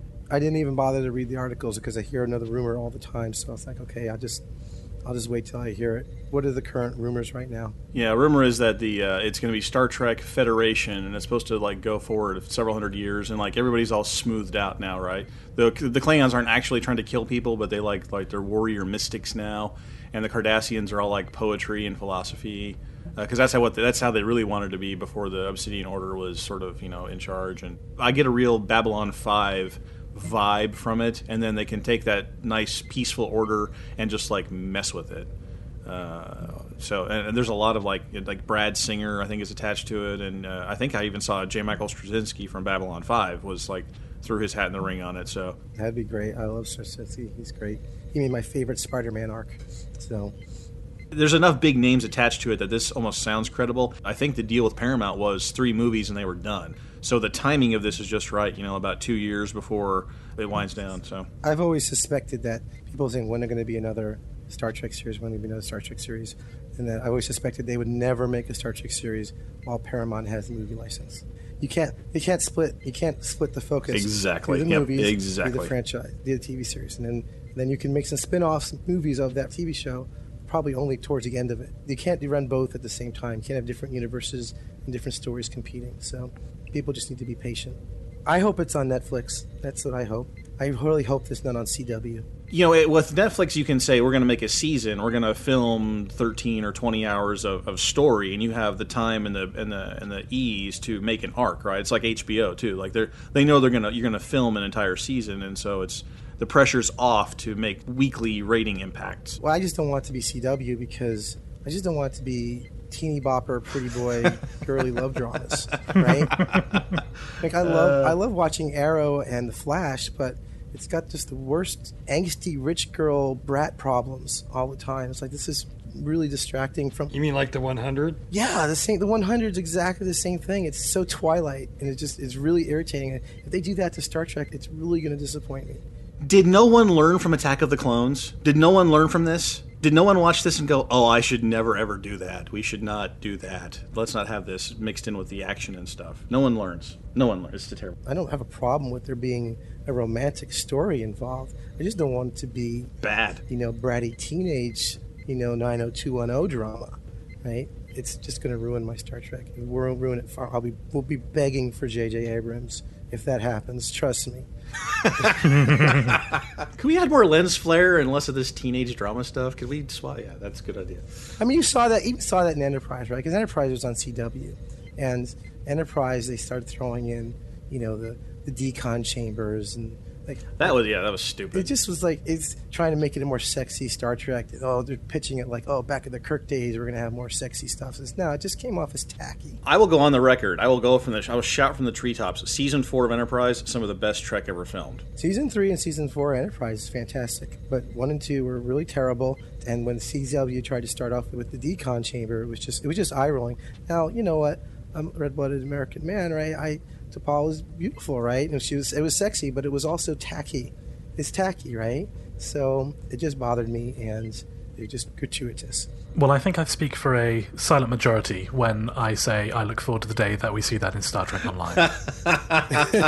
Lennon speaking for the silent majority. You want decon chambers? Al, you want decon chambers with nerve tonic? If it's got Kim Rhodes in it, I'll probably take anything I can get. That's cool. Excellent. Okay, I'll let her know. All right, well, Al, thank you for joining us here on Priority 1/Guard Frequency, depending on where you hear this interview. That'll be fantastic. And I hope you get better soon. Go and rest up your voice, drink that tea. Thank you. Thank you very much. It was a lot of fun. It was a pleasure to be here. I heard Guard Frequency is a pretty good show. And you should check it out. Yeah, you should check it out. And I should totally check it out. Even join our organization if you care to play. Could join yes, definitely could join the organization. Except I don't think I want to pay $110 for a ship that's going to explode.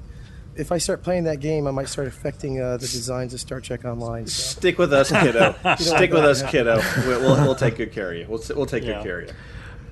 Hey, Tony, do you want to hear a joke? Yeah. What do you get when you open hailing frequencies to hailing frequencies? You get a feedback loop.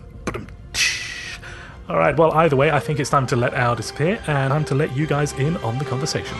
Message coming in, sir. Hailing frequencies. Open. See? We are getting to know each other.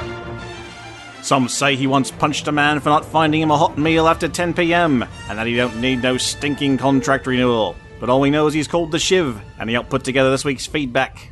So, at this point, we open hailing frequencies for your incoming messages, and here's a reminder of what last week's community questions were for episode 214 of Priority 1 Podcast. What were your thoughts on the new pilot specialization update? Zobaraz writes on PriorityOnePodcast.com, I'm pretty excited about the pilot specialization. It includes tons of cool maneuvers that I can't wait to try out on ships. I was unsure of them at first. They seemed more quality of life stuff than truly performance-enhancing elements. But then the same goes for the extremely popular Tactical Team 1. Very modest buff to damage and shield auto balance. We can do it ourselves, but TAC Team does it slightly better. Same difference with pilot powers, I think. We can do piloting feats ourselves, but we'll do them a lot better with those powers. So, Tony, Lennon, Jeff, when was the last time you fired up Star Trek Online? Months ago. Yeah, it's been a couple months at least. Last night. Oh, so Lennon, you're still actively playing? I wouldn't really say actively playing. I dip my toes in the water every now and then, mainly on the Romulan side of the fence because I've got green blood. Is that why you're ginger? I didn't know gingers came that way. It's part of the whole being Romulan thing. It's having a lack of a soul. That's copper hair, copper-based blood. All right, exactly. Okay, makes sense now. Makes sense. Have you been playing with the specialization trees, Lennon? A little bit. I'm still a bit behind the leveling curve. I still haven't hit the maximum cap from when it went up with the Delta Rising expansion, so I haven't really had that many specialization points to be able to pump into things, but definitely been keeping on top of the news, and yeah, I really do like the look of the pilot specialization. Again, for the same reasons that Zobaraz says, it's got a load of cool stuff in it that I really... It's making me want to play and level up my character in order to get those points to be able to try it out. Tobias LTF posted on PriorityOnePodcast.com, I think it is awesome that they are expanding the pilot specialization tree and adding more skills and maneuvers in addition to the changes to primary and secondary specializations. I only wish that the trees weren't laid out in such a way that forces me to spend these hard-earned spec points on certain skills I absolutely do not need or want to get to the one that I do. Keep the awesome content coming, P1 crew, and job well done on another fantastic episode. Thanks, Tobias. Much appreciated. Thank you for listening. Doc Dress commented via PriorityOnePodcast.com. Great show as usual, all.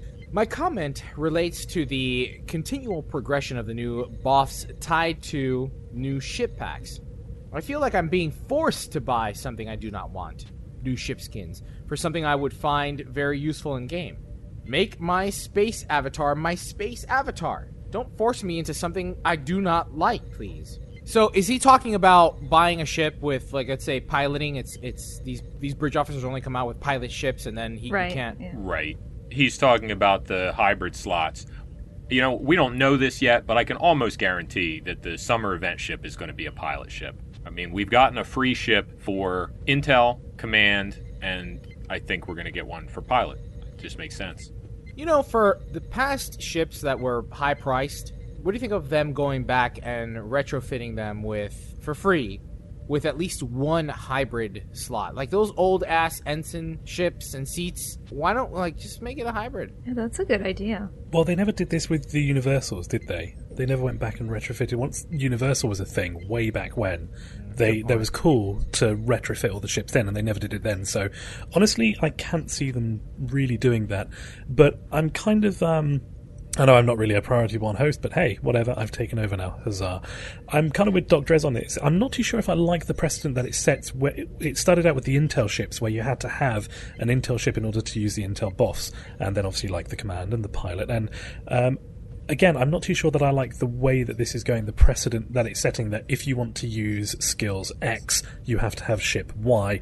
By the way, ship Y is going to cost you somewhere in the region of $30. Well, I think that the ships have always made the money in Star Trek Online and will always continue to make the money in Star Trek Online. But I think that if they're a good MMO, they need to set up their microtransaction structure so that there's a price point that everyone can hit at some point. Whether it's a $5 upgrade to one of the Tier 1 ships or the $30 standalone Tier 6 ship, they need to hit those price points in the middle, too.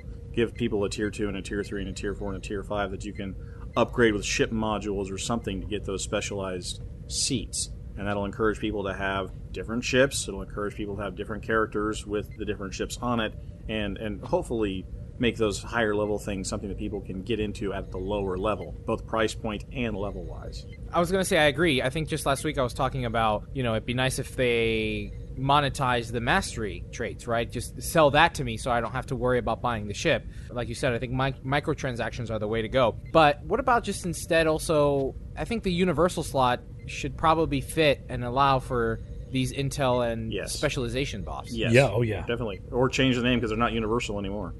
Yeah. I can tell you that's not going to happen. I know.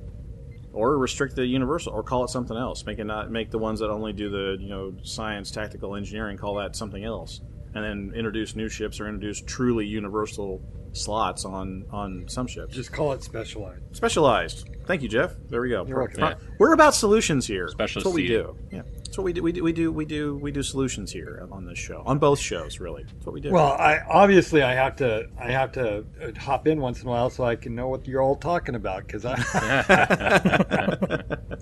I do think that when they introduce a new fleet holding, that will then again have a pathway where through energy credits people will be able to trade for fleet ship modules and get a hold of like a fleet intel ship or a fleet command ship or something like that. But that is not something we've had since Delta Rising came out, so it's a shame that they are a little slow to these types of updates. Like this is something that I would have liked to have seen. Like they introduce it and it's like this introductory feature, and then it gets developed. I almost, for something like this and in the scope of this discussion, this is one of those things that I kind of wish I almost would have rather have waited for it for something that would have been more accessible to everybody instead of having to buy the pilot ship in order to have the pilot's traits. I would have liked a feature that would have allowed me to upgrade a ship, an existing ship to have a pilot, or something.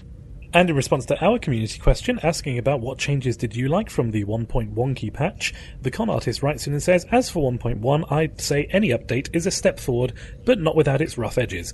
This whole server mess is probably the worst, while getting the Rex system, Gladius, and the new damage system into the game are a great step forward.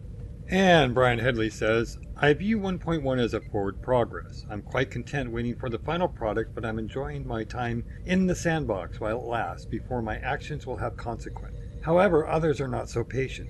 I look forward to cutting their hulls apart with my reclaimer in the near future. Ouch. Bloodthirsty. Whoa. Yeah, like we said earlier in the show, it's 1.1 is kind of a hot mess right now, but it means that they're pushing the envelope, and that's good. They're finding things that are going to break now before the game gets even more complex later on. So, Elijah, when was the last time you fired up Star Citizen? Several weeks ago, and that was on a whim, and I talked about this with Ben Lesnick, so you just have to listen to the episode. Yes, I believe that the major feature of that encounter was that Shiv beat up on you mercilessly. Well, no, it wasn't a PvP match, it was a PvE, but... That doesn't stop the Shiv. I was... It doesn't stop Shiv, yeah. Yeah, no, it was like, I was upside down the whole time, and it's space, so how you can't, there's really no up and down, but I was upside down, so I don't know. I thought that was in reverse the whole time. I thought that was your normal position. You had it in the wrong gear. The parking brake on. Okay. The trunk was open. He broke the laws of physics. Mm-hmm. We'll come back when they get 1.1 fixed up. We'll get you some flying lessons, Elijah. You'll be in good shape. Okay. From Sean Newboy, we hear Bob seems kind of creepy, like a candy in vans kind of creepy. Loved the show, everyone. Oh, he misspelled Lennon. Hey, Sean Newboy listens to you guys too? Yeah. He's got taste and style, this Sean Newboy. We got a bunch of cross. Yeah. He's ours. You can't have him. No, I'm saying he's our boy, like a Priority One Network boy, man. He's yeah. Oh yeah. He's dedicated to Priority One, to the network. I have heard that Sean Newboy listens to us more than he listens to you. Whatever. Mm-hmm. Yeah. I can't believe you went there, Lennon. You can't tell. You're going to get people in trouble, Lennon. You know better. That's why he does it. Zacius at Screwloose53184, he writes, I listened to episode 213 of P1 a few days ago, and it was great. Love the show. Smiley face. Thanks, Screwloose. Well, Cliffy Joel says, I'm going through the old episodes and just reached the dramatic reading of Star Wars by Shakespeare. When can we expect a reading of the whole series? Well, that was classic. That was a classic one. I could bring it back out. We could do another one. We could certainly do another one. I think we should invite our new friends here to come and join us for that. We can pass out the roles. More roles. Oh, yeah, that's good. I could play a man. No, you have to be Princess Leia. Typecast. Sorry, you're the only girl. Can you do buns? Elijah can play Chewbacca. Yes.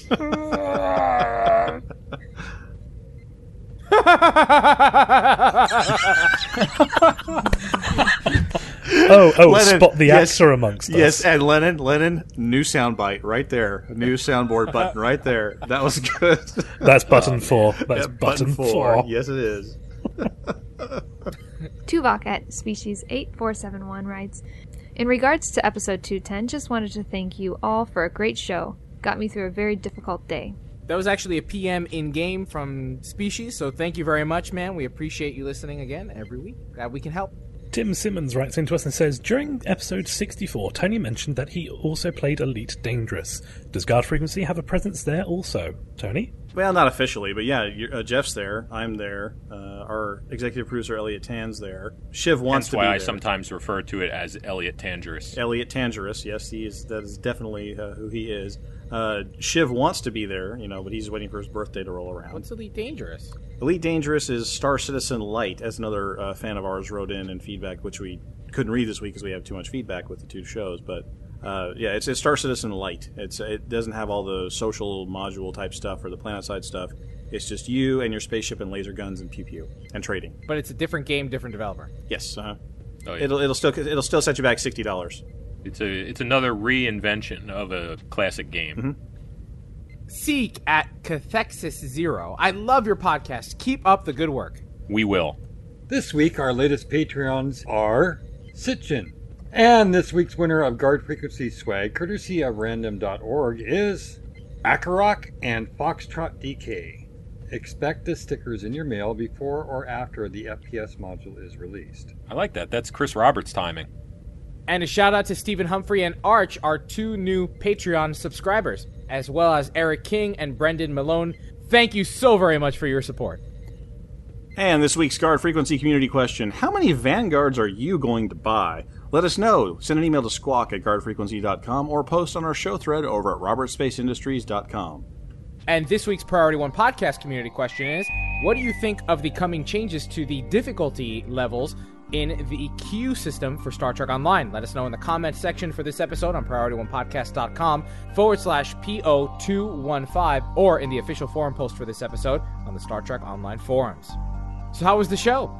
Have we boldly gone where the other hosts have never gone before? Or should none of this have happened before and we should never let it happen again? So say we all. Each week, both of our social media channels are busy with your thoughts, opinions, and suggestion for the shows. Please keep them coming. Check out Guard Frequency's forum post at forums.robertspaceindustriescom. And you can leave a comment on this episode's show notes at guardfrequency.com. You can also subscribe to us at feeds.guardfrequency.com or find us on iTunes. You can hit us up on Twitter at GuardFreak or leave a comment and like us on Facebook at facebook.com/GuardFreak. And if you're old school like us, shoot an email to squawk@guardfrequency.com. Reach out to Priority One on facebook.com/Priority One Podcast. You can also follow us on Twitter at StowPriority1. Or shoot an email to incoming@PriorityOnePodcast.com.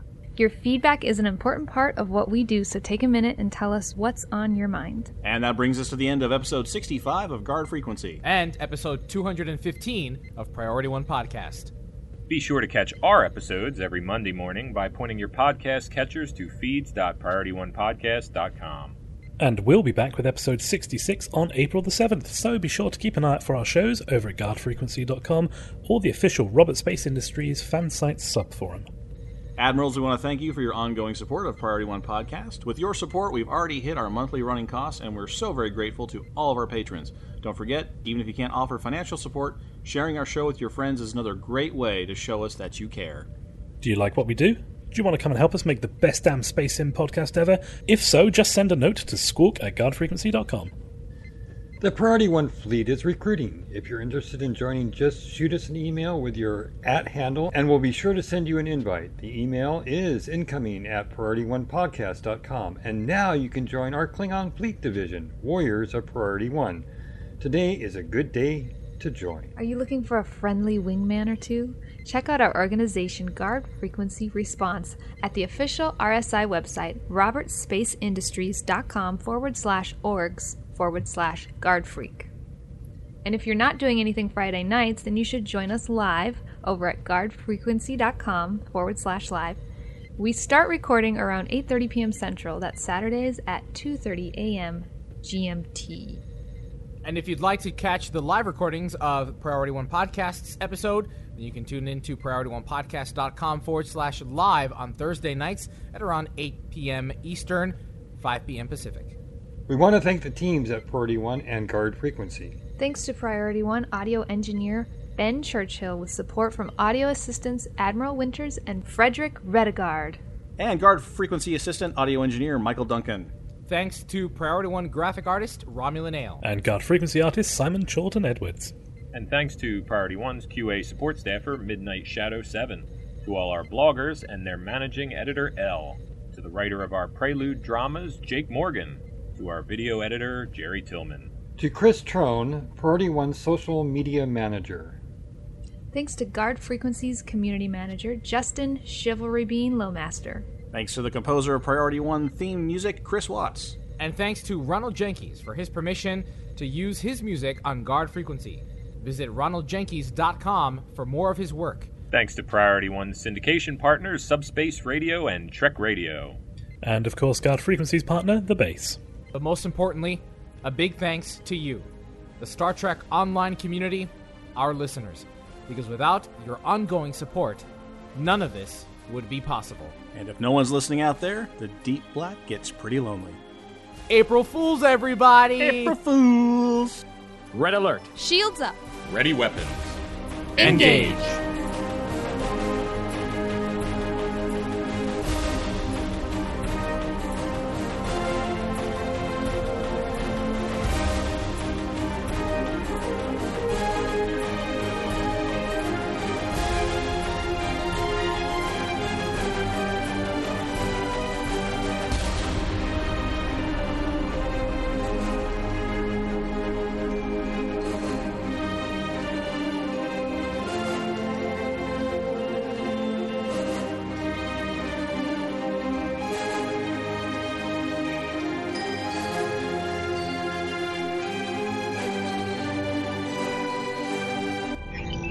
Transfer complete.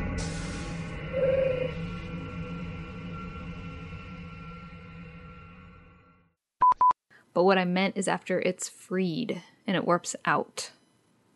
So just say... Let's rewind.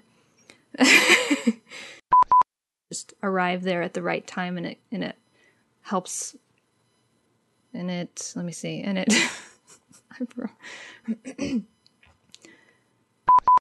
that they do test the missions, they do test the rugs, but the rugs. So who put the butts in there? Who put Cookie's butts? Cookie's butts? Where? It's a Jace. mystery. All right. Why do you assume I'm thinking about your butt? I really want to see Thomas's boner prize. I really want to see Thomas's boner prize. Lennon, you got a question? No, Al moved on to it. Oh, we got it. Okay. Yeah. Psychic Al. We got the it. T must be working. is excellent It's unlocking tea. your psychic powers. Okay. Oh, that's what it is. He's drinking tea. I'm British. There's just this innate Right. connection between us now. Total. It is. It's like a set bonus. It's awesome. Yes. Yeah. Excuse me. I think you're giving me your cold. Oh, it's a 3-set bonus. It's a 3-set bonus, right?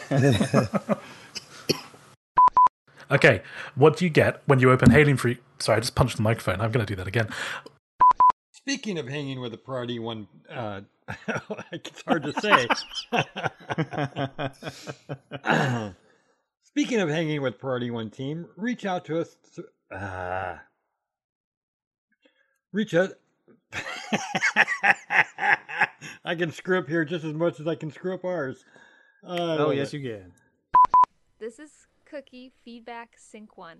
This is Elijah. Cookie. Oh, shit! Is that right, Cookie? Hey, Elijah, do you know what this is?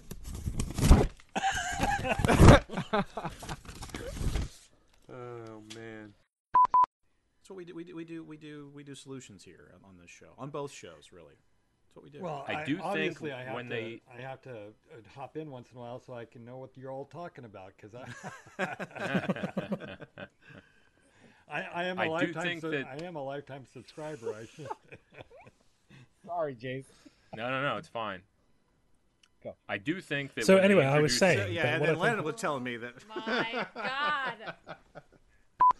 What's Elite Dangerous? It's another reinvention of a classic game. Mm-hmm. Yep. Elijah, I'm just going to say I made this mistake in about episode 4. I was like, who's Elite? And Jeff went, oh, you don't know? Oh, my God. And then that was it for about 45 minutes. So run now. Yeah.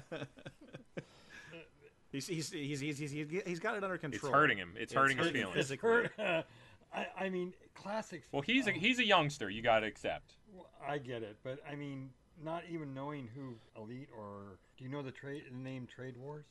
Don't, Jeff. You're just gonna. Now you're really going back. Yeah, Jeff. You're just gonna hurt yourself, Jeff. It's time to let it go. Oh, okay. What's Wing Commander? Oh! hey, Elijah. Yes. Storm out. Drop the mic. I'm out. All right, is this Siki? Cathexis? I think it's just Seek. Seek. At Cathexis. Cathexis. Okay. Seek at Cathexis 0. I love your podcast. And you thought I had a bad time butchering names. This week, our latest Patreons is our Sitchin. You're supposed to delete as appropriate. What? And a shout out to Stephen Humphrey and Arch, our 2 new Patreon subscribers. A great big thanks to for your support. A big thanks. I can't speak. A great big thank you for your support. So say we all. So say we all. So say we all. You have that little Edward James almost growly thing going on too. That's nice. That's nice. Was that Cookie? Yeah, it was Cookie. I can tell. She can get down there in the lower registers and really punch it like that. I can tell. Do you like what we do? Do you want to come and help us make the best damn Space Sim podcast ever? If so, just send your note. Thank you, Sean Connery. Yes, thank you. Send your note to Squawk. And now you can join our Klingon Fleet Division, Warriors of Priority 1. Today is a good day to join. And now the Priority 1 Fleet will be hosting live stream giveaways every Saturday at 8. You said that so nice. He did. Supposed to be Klingon. Kapla, everyone. Today is a good day to join. It was like a motivational speaker. It was beautiful. He's like a Klingon in my. he's my kind of Klingon. He's a happy Klingon. This is a long closing.